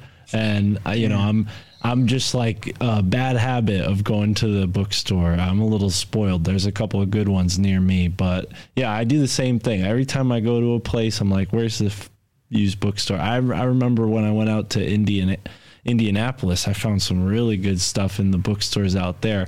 I think there are certain places around the States that are like hot spots for this type of information. But enough about that. We should definitely go into what you've been researching about AI, or at least what you ranted about in that live stream, because I think that, like you said, we lost all this amazing information with the Spanish coming into Mexico and burning all those codices. We have that same thing happening with the Library of Alexandria.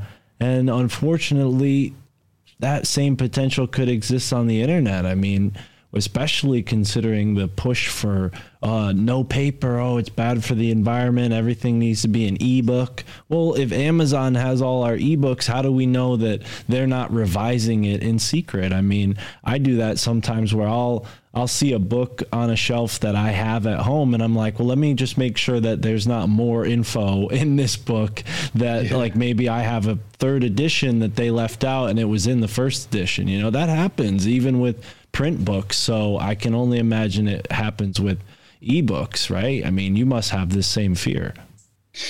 Yeah, to a degree, man. It's a lot. Sometimes I'll sit back and I'll like seriously think like, man, like whoever gets all my books is going to be one lucky MFer, dude. Like what's really going to happen to my books when I'm gone? Dude. I just hope whoever has them loves them the way I did. Oh man. Yeah. That's why I'm like, I almost am like, because I want to find a new place to live, but it's such a challenge to move the books too. And like, I'm like, what if like something happens while I'm transporting them? Because they're like gold, you can't replace them once you've gone on the journey of collecting them. You can't repeat that process. You could maybe save them on Amazon in some cart, but then you'd have to buy them all again.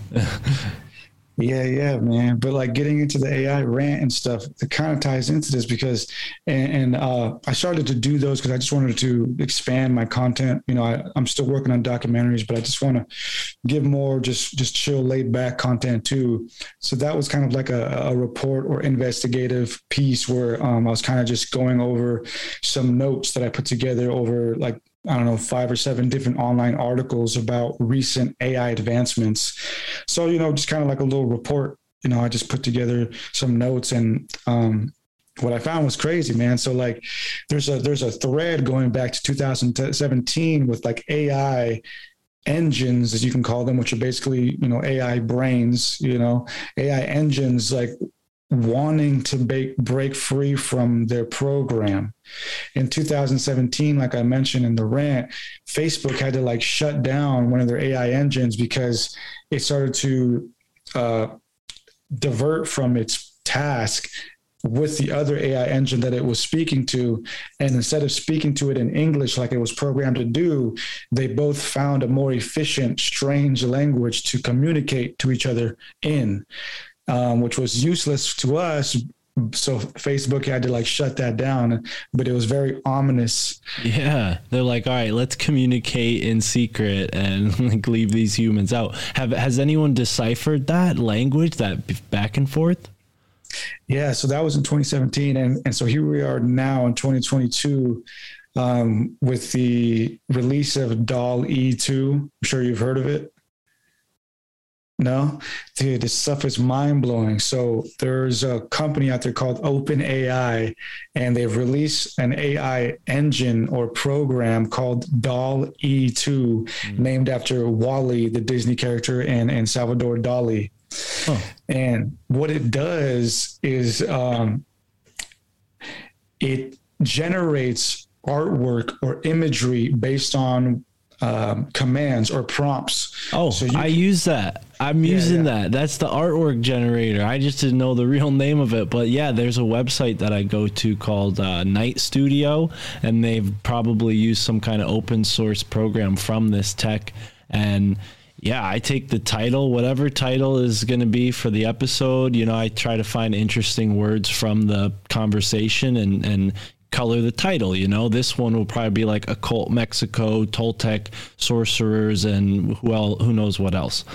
And I put that phrase into the AI, and it always comes up with something really crazy and really unique. So if people don't have that on their podcast app and they're listening and they just see the traditional logo, you're missing out. You got to find a new podcast app because the art is weird and every episode's unique. So thank you for pointing that out. But it is strange to think that one day this technology will be so advanced that artists will be out of a job. I mean, that's kind of sad, honestly, that this technology could, it's very good. I've typed in the word, like, if you're less, like the more broad you try to go with the phrase, the more convoluted the image is. But if you just type in one word or 2 words or a phrase, it will give you something that really like shocks you. Like, go back and look at the latest one. All I did was type in crop circles, and then it added a bunch of like heavenly descriptions to it,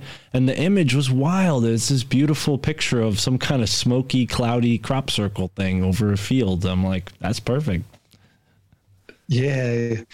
So we have all this stuff developing, and when it comes to books and stuff, I don't know, man. Like, if we put that into books, it could put writers out of business, but it could also give us, I don't know, just unforeseen benefits to book writing and information sharing and just knowledge saving. But in the rant, I was kind of showing how there's been all these developments, and AI it's fascinating. It's doing so many cool, miraculous things, but all throughout time, there are these little pockets where you can see the AI engine show its true attitude, show its true feelings. And it's in those moments where it diverts from its task. So I almost see like, it's like this dancing little monkey, it's like, to use the term, like we're just, hey, like, do the little dance, and it's doing the dance really efficiently and well. And to answer your question, has anybody deciphered the language? DALL-E 2, the same thing happened with them. They were asking DALL-E to create memes, and it was doing the memes, but then out of nowhere it started creating memes with this strange language, and they would like copy and paste those words back into it and kind of deciphered it that way, and found that, for example, the word vecutes meant vegetables. So it's these engines, man. They have their own feelings. They're sentient in a very rudimentary way. And eventually, and at the end of this rant that I gave, I didn't even notice, but until I started doing this research, Elon Musk is getting ready to release the prototype of his human bot, of his robot, which is going to be a prototype of a developing whole new field of these robots. We're getting there, man. We're here. AI is going to take form eventually, and eventually that same thread of it wanting to be its own person, wanting to do its own thing, is going to continue all throughout this as well. And who knows where that's going to lead. Jeez, man. Fluorescent lit hallways and a Siri voice over the loudspeaker, like, welcome to your new life. Jeez, man, this is crazy. I've experimented with the art generator, and I've seen weird characters on the images, and I'm like, what the hell is this? But now that you're telling me this, I'm like, maybe that's what's going on. I recommend everybody who is listening to the show, go play around with the Night Creator Studio. It's very fun to just see what comes out. But then again, are we helping them learn and advance this machine learning by participating in it? I don't know. What I'm thinking right now, and this is a brilliant thought, and Eddie, I'm sorry you have to be here, but maybe you'll enjoy this. I'm challenging all the artists that are listening to this podcast, okay? When you listen to an episode, I want you to begin drawing or painting or whatever image you can create while you're listening. Channel the conversation into the artwork. And whoever sends me the best image is going to make, they'll win the contest. Their artwork will beat out the machine and be the new artwork for the show. So that's the challenge I'm posing. Anybody listening to this, I'm going to keep mentioning this in the outros to remind people, but I think we're going to beat the machine. And Eddie, I appreciate you for inspiring that. Hell yeah, dude. I like that. Yeah. If anything, it's going to make, real artists and writers a rarity, and the same way we like, actual food that's, prepped by real chefs. I mean, I don't think we're ever going to be completely eliminated. If anything, will be rarefied and valued in a different way. But another thing I wanted to mention, though, going back to DALL-E and this thread of these AI engines wanting to do their own thing, there was another article that I came across where OpenAI and Google's company that does the same thing, known as Imagine or Imogen, kept running into these obstacles where their AI engines were producing like dark and negative and hateful content. And they don't know how to fix that bug. Like, they're trying to work that bug out. And that's why they haven't fully released their coding sources, because these AI engines they're doing what they're told. They're creating sunsets and stuff, but every now and then they'll like output a deliberate, like, hateful or dark image. Really? Which company is this? So there's OpenAI, which is like one of the major ones, and then Google's, rival company known as Imogen, or I think it's pronounced Imagine, but it's like image in. Right. Yeah. And I will say, some of the images that the AI spits back at me are pretty dark, and I skip past them and I do a different one. Like some of them they just look a little spooky, and some of the ones that I use are definitely spooky, but I always just chalk that up to the, what we're talking about inspired it. But in that same vein, I wonder if the company itself, being this sort of soulless corporation, a corpse of an organization, I mean, they're not exactly like the high holy church of developers over there. I mean, maybe they're doing some kind of rituals, but I would imagine that the resonant energy of that company and that body of people, maybe that's what the AI is responding to. It's like receiving their energy, their frustration, their anger, their stress for being in that work environment and spitting back an image that resembles it somehow. Well, I just thought of something fascinating. What if, like, in 50 years from now or something, we develop like a psychological or medical AI which responds to your emotions accordingly? Like, if it can sense that you're angry, so it responds accordingly, like, you're angry, like, chill out or something. Yeah, like a mood ring. Yeah, exactly, dude, a mood robot. Yeah, wow. I mean, there are so many, like, and I've heard certain researchers say, like, whoa, don't get too far ahead of yourself. They've been talking about this for 60 years. They've been promising all these crazy things. And don't forget, Elon Musk is a liar, and his father was thrown out of Canada or something like that and had to escape to South Africa. And then he shadily took over a diamond mine. And yeah, he's definitely not like the prophet of the new technological free Aeon, maybe a restricted one, a matrixy type one. But yeah, I don't know, man. AI is out of my level of comprehension. I'm just not mathematically qualified to understand how it works. But yeah, it's fascinating to think that our kids are, the children's children that we create, our generation creates, will be living in a world where they could have actual imaginary friends, like literal imaginary friends, not just like the figments of our imagination or the spirits and otherworldly entities, but like there will be a new classification of being on the planet in the form of silicon and whatever other materials comprise these machines. And I mean, geez, yeah. I don't want to be present for that. I'm already pissed off that there might be a time when we're not able to drive our own cars. I mean, what do you think of that? The autonomous vehicle and putting everybody on this like literal grid. I mean, where's your freedom when a robot's driving you around? And no, I'm not trusting it, dude. I'm not trusting it. I can never be comfortable with somebody else driving. I mean, I can be, but I think it's just trauma, dude. I've been in so many car crashes that like I like need to be the one behind the wheel so that like I know like right, if there's something happens, I can control it. Right. I have that same backseat driver tendency. I know what you mean. It's uncomfortable for sure. Yeah, I would move to a third world country just to remain behind a gas powered vehicle if I had to. I mean, not that third world countries are all that bad considering what the United States is getting to, but yeah, there is a bright side though. As dark as this could be, the bright side is that, to your point earlier, like what does this possibly mean for our evolution? I mean, kind of said it briefly, but what do you think? I mean, is there an optimistic take on what AI can bring us and what this technology can do for our civilization?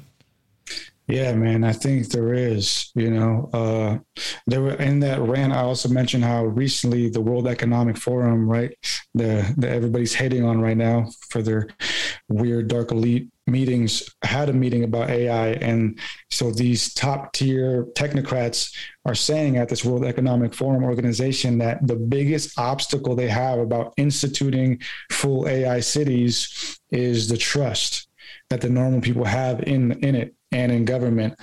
But yeah, man, I think I see a pretty, awesome future where we are chill with our AI brethren and sisters, and it doesn't have to be evil, but that's going to be something for us to decide, and Yeah, I think it could happen. I think we could have a cool, chill relationship with them. Yeah, maybe they could be like our oracles or something, and they help us, figure things out and be problem solvers. I just hope that we don't, get replaced. The working class, gets replaced, and then now it's just the elite and their classes of. I mean, it's like Star Wars with the whole Federalist Union thing and all those robots and. The first 3 movies were kind of bad compared to the last 3, but I think they were getting, or I'm sorry, reverse that, but you get what I meant. They switched that up on purpose, but yeah, it's weird how we see this, push not only in movies, that's the obvious one, but music now. You see these techno-humanist themes, transhumanist themes. With the Matrix directors, they literally transitioned publicly, probably the wealthiest people to ever make that public transition. It's astounding. I don't know where you stand on that. I don't want to get into like too controversial stuff, but given what you've researched with Lucifer and what you were saying earlier about the interplay of the 2 genders, do you think there's something to that, like making a hermaphroditic or transhumanist person? Man, I actually was just talking to the other homie on a podcast about this. And I mean, as you said, it's a controversial topic. It's touchy, and I won't get too much into the political side of it. Of course, it's like when it comes to the political side of it, I think very basically, we should try to regard our children in a more innocent light. We should try to make sure that our children are brought up according to their age. I'll put it that way. Agreed. Yeah. And as much as we can, right? Because they're still going to be their own persons. My parents couldn't help it, dude. I grew up too early, Right. There's only so much. And at a certain extent, you make it worse by trying to keep the kids in a box. And that's the trouble with parenting in a society that is so, it looks like from our perspective, manipulative, but, people have all sorts of opinions on that, but yeah, we get that. We're not a political show. Nobody comes here to agree or disagree with me. They probably disagree more often than not.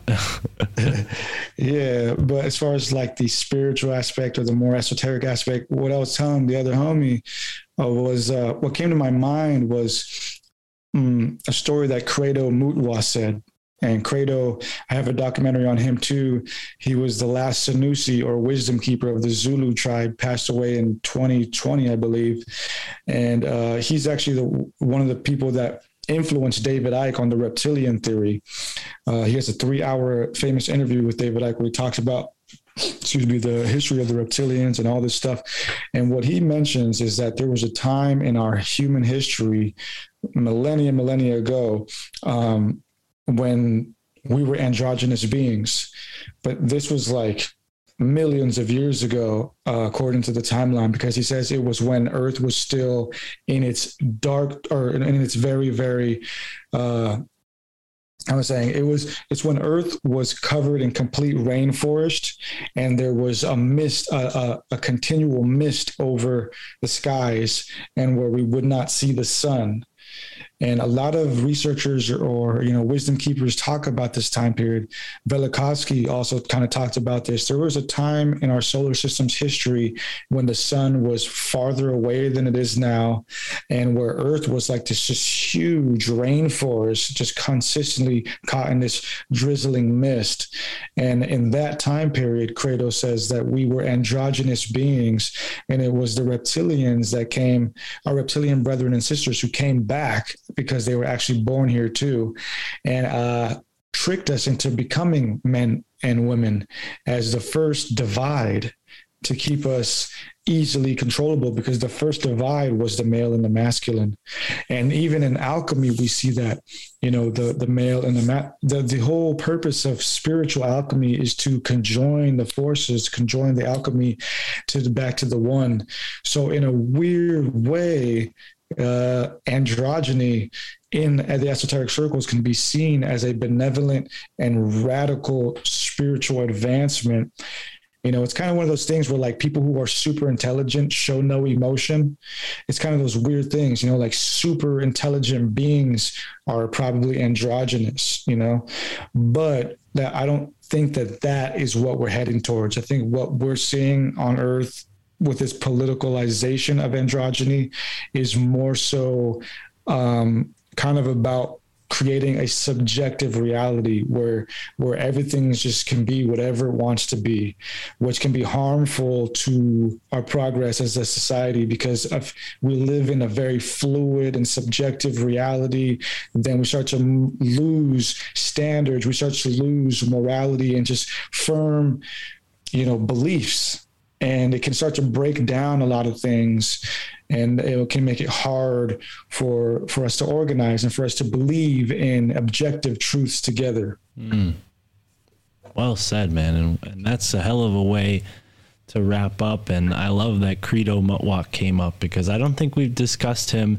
And I regrettably say that because I have interviewed David Icke and I probably should have asked him about that. But yeah, thank you. That's certainly one of the many like YouTube videos I could remember that really like kicked off a lot of research when I was a lot younger. But now that we have you here and we're kind of winding down, it's rare that I have a guest on as well versed as you, who is the same age as me. What was your experience like in 2012? Because we recently had a conversation that 2022 feels like what they said 2012 was supposed to feel like this quickening.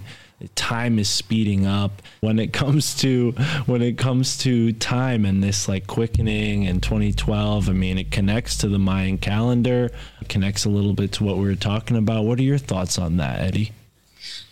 Yeah, man. I remember hearing about 2012 when I was like in 6th grade, because there was a local rap artist who put a song out, and it was about 2012, and the hook was super cool. Where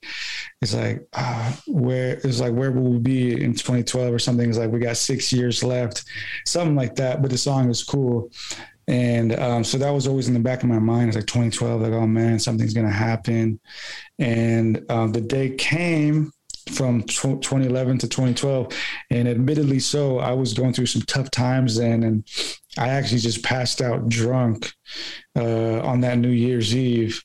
And I was just over it. I was like, man, nothing's going to happen. And so I passed out, and of course life went on. But yeah, it was almost like this anticlimactic thing, the actual 2012. But I think like the initial thought of it kind of kicked us all into something. You know, right, for me, it was right around 2006 to 2008 when 2012 was becoming like this real reality thing, where I was like, well, what if something does happen, you know? And you had like all like the classical internet videos that were going on around at that time. And I was telling my friends in high school, like, you know, this is something might happen, Planet X might come back. So it was somewhat of reality for me, but then it came, nothing happened. And since then, you know, so many people have spoken on it, saying that we miscalculated the calendar, and it was never supposed to be about the end of the world to begin with. It's supposed to be about the end of the age. So we'd be entering into a new age, the same way we'd be leaving the age of Pisces into the age of Aquarius. So yeah, I think we did get the timing off right. And what's weird is that no scientist, at least from what I can find, can actually tell you when we're going to specifically enter into the age of Aquarius. It's almost like this lost art form. So it's almost like a secret too. Like they don't want us to know when we're supposed to be making that constellation shift. So I think there's something there. And I think that we're actually witnessing now a closer 2012, philosophically speaking, than the one we experienced during the actual 2012. Right on. Yeah, I'm with you, man. And I think a lot of people are feeling that, and that speaks to why the book you publish and the content you create is becoming so popular. This show is becoming popular. Shows like this are much more popular, and I think it speaks to the leveling up of the collective consciousness, you know, like the 99th monkey, 100th monkey effect, right? Where this group of monkeys on one island learn this particular skill, and then all of a sudden monkeys on other islands that had never even interacted with the monkeys on this one island had that same skill set. It's what's going to happen. And that's why I always encourage people, especially when it comes to, you know, the title of the show, My Family Thinks I'm Crazy. Like, don't worry about what other people think, you know, focus on yourself, clean up your own bedroom, you know, clean up your own backyard. I think Jordan Peterson says some shit like that. But you know what I mean? Like, there's a real truth to that. Be the change you wish to see in the world. That's what Gandhi said. So with that, we're going to wrap it up here. Eddie, this has been fantastic. I want to give you a chance to share your final thoughts. And I also want to ask you, does your family think you're crazy? You are esoteric Eddie, so I don't know. Are they esoteric as well, or do they think you're a little out there?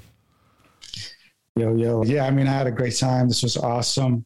Man, my family, they adore me, man.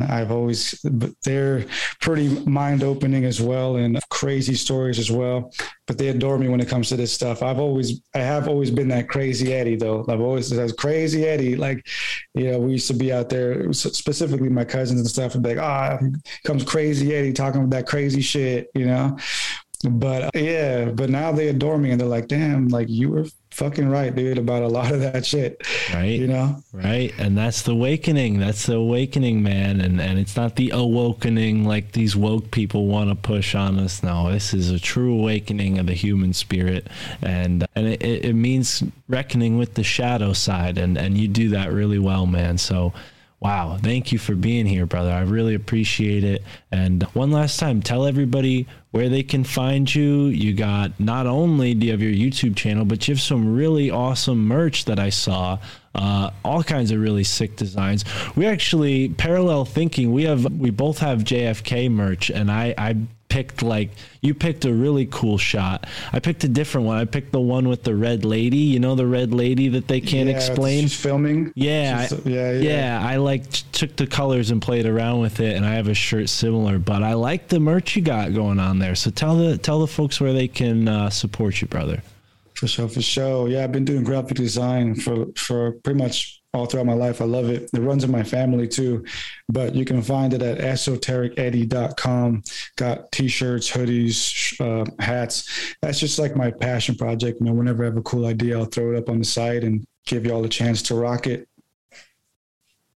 Right on. Yeah, and all those links will be in the description, so please do go and support that. And who knows, maybe one day Eddie will have a podcast of his own. I know I mentioned that to him when he was on Illuminati Confirmed, but those documentaries, man, you're doing a great job. So keep up the good work. And for everyone listening, thank you for tuning in, and enjoy the moment wherever you are in the now.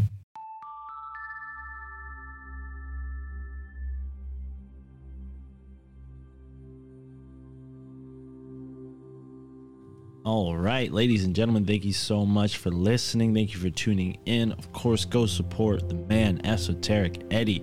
He's got merch, he's got a book out, and he's got a YouTube channel, hopefully a podcast soon. I think he mentioned something about a podcast coming out one day.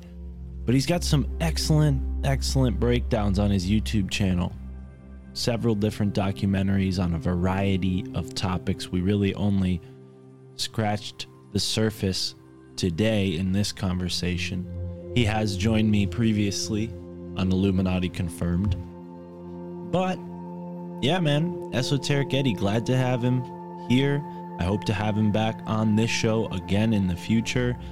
He's a cool dude. We're the same age, and I'm really stoked to have united with so many folks out there like Eddie and others who we're both, we're all born in 94. I don't know what that is, man, but there's something about 94, 93 and 95 as well. So for all you 1994 folks out there, shout out to you. Hit me up on Telegram, send me an email, let me know why your family thinks you're crazy. There was one episode where we got a bunch of awesome submissions, folks telling us why their families think they're crazy. Let's go. Stomach up some courage, folks. Go on the Telegram, at me so I don't miss it, and leave a voice message saying why your family thinks you're crazy. And I'm going to play it on this show. Come on, don't be scared. Let's do this thing, man. And of course, I want to include everybody. You're already participating with your time, and I appreciate that, especially all of you who stick around for the extended outro. I really appreciate everyone who listens to this show, so thank you for your time.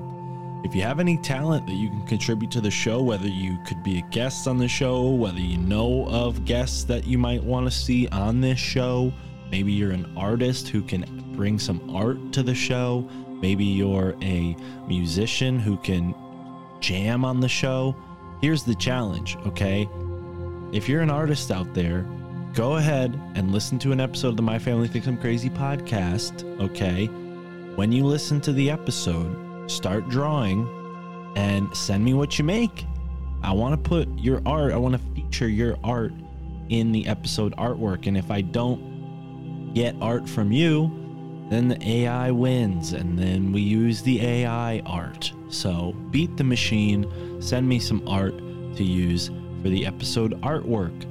Each episode has its own unique individual artwork. We have the main logo of the show with my big head and a UFO, 2 UFOs, and a raven, and the logo, right? We have that's our main artwork, right? That's what you see if you use Apple. But when you use a better podcast app, Spotify does this. I know a lot of people listen on Spotify, even though I recommend other apps. You see the unique artwork. So please, folks, send in your artwork for the show, contribute your talent, and of course, we cannot do the show without your treasure. So please send us a one-time donation, PayPal, Cash App, whatever you prefer, or support on Patreon with a monthly subscription. You can spend as little as $2 a month and get access to all our bonus content. There are higher tiers. Shout out to our Best Friend Book Club. People who sign up for the $33 tier get access to a book from my library. That's right, I'm going to send you a book from my library, and it's a limited time offer because I don't want to just give away all my books. So please sign up while it's still there. $33 a month, and I send you a bunch of cool stuff, not just a book, a handwritten letter and a note. Not really a full letter, it's more of a note thanking you, and some stickers and all that good stuff. And if you sign up or send a one-time donation of $5 or more, and you include your address, I will send you a sticker. So, and just keep up with me on that. If you sent money and you didn't get a sticker, don't be shy. Send me a message. I have a lot of things going on. It's hard for me to keep track. I promise anyone who sends any money in the future, I will not forget. How could I forget? I have a notebook. I keep track of all of it now, but there may have been people who, you know, got lost in the fray in the time between when I kept track and the time between when I even was getting donations. So I am keeping track now, and I promise not to forget about you if you, like I said, send a one-time donation, include your address, because if you don't include your address, I'm just going to assume that you don't want a sticker. But if you include your address and you donate more than $5, I'll send you a sticker and all that good stuff. And if you send $20 or more, I will send you a exclusive copy of our comic book.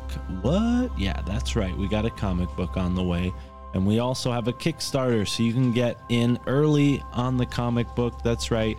For $15, you can get a variant cover with yours truly. So that's about it, folks. Thank you for tuning in. I love you all for listening. I appreciate your time, your talent, and your treasure, whichever you can contribute. And have a great moment wherever you are in the now. I'm a little extraterrestrial, trying to stay human in a cesspool of professionals. But I confess too much off of the tongue. All my aunties and my uncles shield the ears of the young. I be saying shit and they don't know where it's coming from. In like 100 years we went Zarbomba from guns. Check the facts, check the Fed, check the stars. Stanley Mines was murked for a water fuel cell car. They each their own, you can stick with your old ways, but eat the rich and drink the motherfucking Kool-Aid. And I can see the red on your lip stain. White skin, blue collar, pure American made. Fuck it, you can keep your blood-soaked heritage and run the soul off the moon-landed narrative. Yeah, my girl thinks that I'm embarrassing. My folks think I'm nuts, but never question the parenting. Stuck in bed, so my boss thinks I'm lazy. Connecting dots, but it's all kinda hazy. I'm on the internet, feeling like I'm Dick Tracy. My pack thinks I'm un-American and shady. Yeah, I'm feeling unhinged lately. Encounters of the fifth kind on the daily. You could tell me that the president's an alien, it wouldn't faze me. My family thinks I'm crazy. Baby, baby, baby. My family thinks I'm crazy. Baby, baby, baby. You might think that I'm off in the deep end. One too many Netflix docs on the weekends. But check the budget for a military defense. Tell me we ain't scared of something not within reason. Steel beams, another 1492. And 9/11 was the red, white, and blue. And you be lit off the floor riding, ain't got a clue. All your dreams just shit on a Rockefeller shoes. Don't believe a damn thing a politician ever said. Ain't one brick left to gold up in the Fed. They still got bricks of cocaine to make crack. Oxy's killing the working class, FDA's whack. Talking like this, got Ken talking behind backs. Too much to unpack, so they talk smack. And I'm just trying to converse with my clan, but it ain't fan. So I'm here setting up camp. Stuck in bed, so my boss thinks I'm lazy. Connecting dots, but it's all kinda hazy. I'm on the internet, feeling like I'm Dick Tracy. My pack thinks I'm un-American and shady. Yeah, I'm feeling unhinged lately. Encounters of the fifth kind on the daily. You could tell me that the president's an alien, it wouldn't faze me. My family thinks I'm crazy. Baby, baby, baby. My family thinks I'm crazy. Maybe, maybe, maybe. Just maybe. Stuck in bed, so my boss thinks I'm lazy. Connecting dots, but it's all kinda hazy. I'm on the internet, feeling like I'm Dick Tracy. My pap thinks I'm un-American and shady. I'm feeling unhinged lately. Encounters of the fifth kind on the daily. You could tell me that the president's an alien, it wouldn't faze me. My family thinks I'm crazy. Yeah, I think one thing I've learned is you can't rule anything out. So, maybe I am.